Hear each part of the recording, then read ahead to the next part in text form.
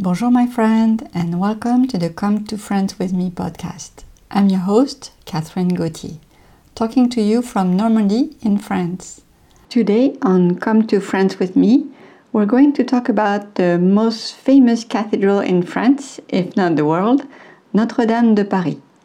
Then I'll tell you a bit about the little cakes called éclairs. And lastly, we'll make space for gratitude. Allons-y!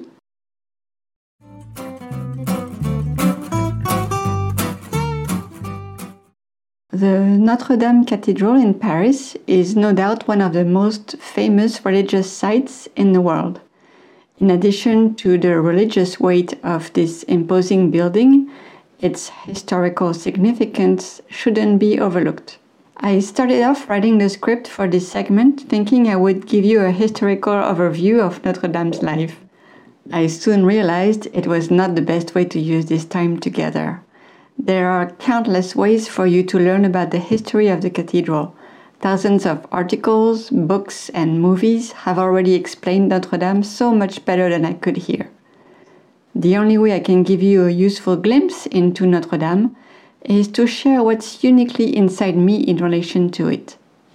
The first notable tidbit is that every time I visit Notre Dame, I get this feeling of steadfast strength.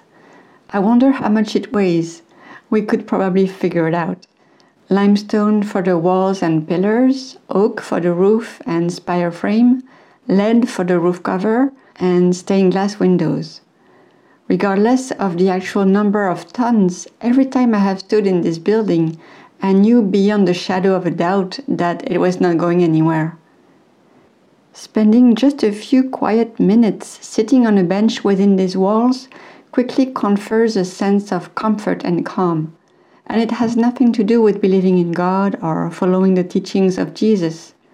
I think the collective consciousness of all the people involved in creating, reshaping, and maintaining this building over so many decades, the thousands of architects, engineers, stonecutters, woodworkers, sculptors, painters, and so many more.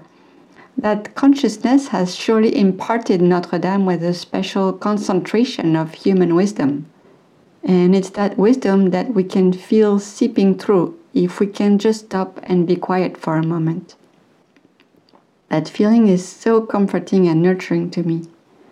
When I experience it, I'm reminded that so many hardworking, smart, and wise people came before me. Together, they created this magnificent cathedral by aligning their respective strengths and translating an abstract vision into a work of art and science of truly epic proportions.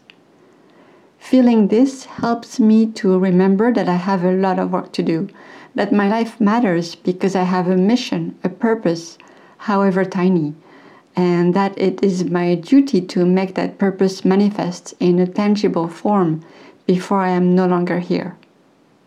Sitting there reminds me that my own cathedral is taking shape as each day goes by, and it's my responsibility to make it as beautiful and as meaningful as possible. I must remember this. Like most monuments with such a long history, Notre Dame is a living building. It has evolved and transformed over the years, over the centuries in fact. This very evolution is what has allowed it to survive. The decision to build it and to maintain it through such a long period of time, in spite of historical circumstances that were not always favorable, is a decision worth looking into. Because it's truly sobering to think that what we see today is an 850-year-old survivor. The proof, if ever there was one, that an idea can persist and even grow through countless seemingly unsurmountable obstacles. Notre Dame witnessed regime changes, budgetary difficulties, even devastating wars, and still it stands. To me, it stands as a massive, inspiring cheerleader. These days, we stand by its wounded side. The accidental fire that destroyed its spire and a large portion of its roof in the spring of 2019 has deeply moved many of us around the world. Yet, when we zoom out and put this event in perspective of its very long life, it is truly not as devastating as we might consider it to be. For instance, in 1845, Eugène Viollet-le-Duc and Jean-Baptiste Lassus undertook the restoration of the monument that had been sorely neglected and had fallen into disrepair after the 1789 revolution. The spire that burned and collapsed in 2019 was the one that they had built after the previous one collapsed in 1792. Just like our own human body, Notre Dame evolves, its strength rises and wanes, its beauty fades and shines again. This latest setback has brought Notre Dame's power to our attention once more. It has reminded us of our common values. It has rallied us towards a common goal.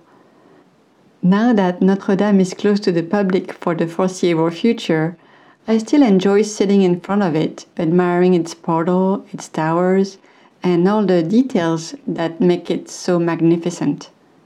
I also enjoy thinking about its steadfastness, a truly beautiful building inside and out. What about you? Have you visited Notre Dame? What moves you about it? Let me know.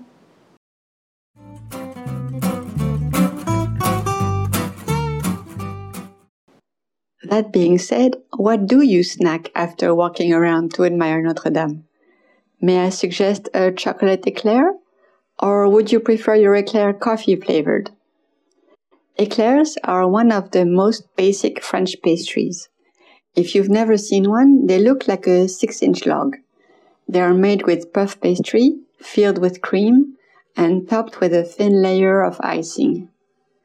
Behind the deceivingly modest-looking eclair, though, is quite a delicate alchemy. 3 components are required to create an eclair. Pâte à choux, which will provide the structure, crème pâtissière, or pastry cream, which will fill the structure, and glaçage, which will cover the top of the eclair.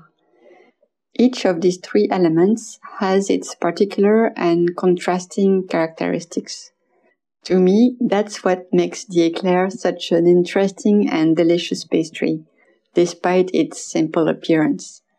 It's one of those pastries that's such a staple that every bakery has them, and you can also find a more or less industrial version in most supermarkets. The eclair is commonly one of the couple of dessert choices when you buy a to-go lunch combo at the bakery. Back when I lived in Oakland a few years ago, I decided I would make some one Sunday afternoon.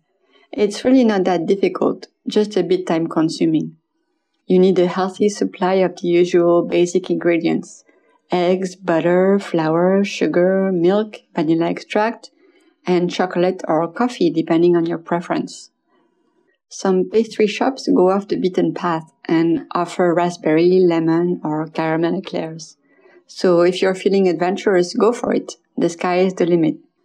Here in France, there's really no point in spending the time making them, as you can walk to any corner bakery and get instant, delicious, and cheap gratification. However, I think it would be quite a lot of fun to get together on Zoom and make a batch together. Get in touch if you'd like to make them with me.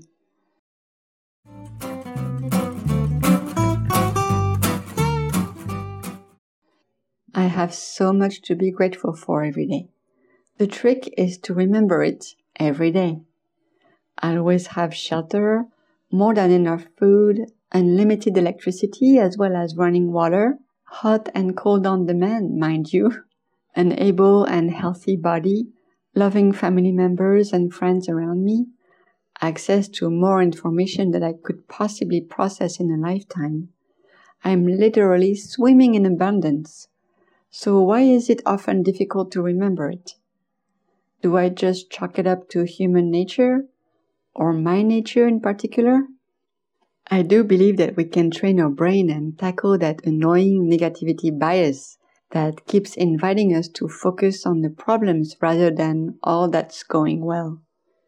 That's why I started writing about gratitude regularly over a decade ago.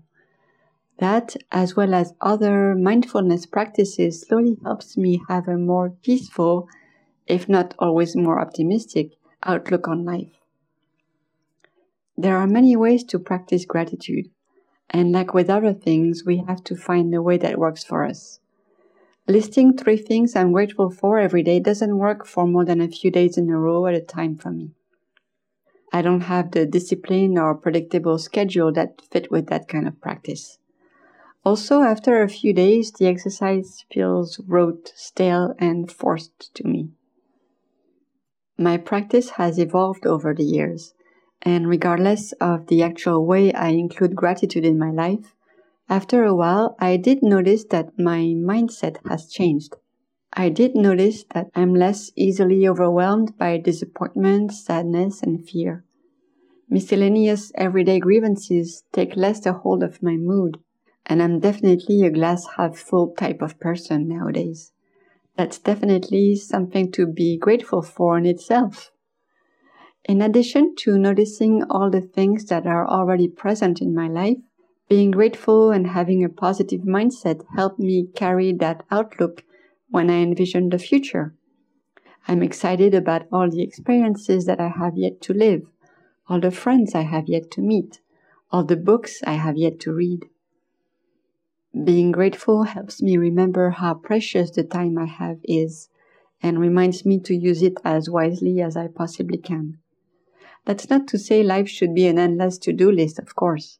The key, I think, is to live a mindful life, to know that I have a lot of choices and agency in how I can live, both in active and in restful moments.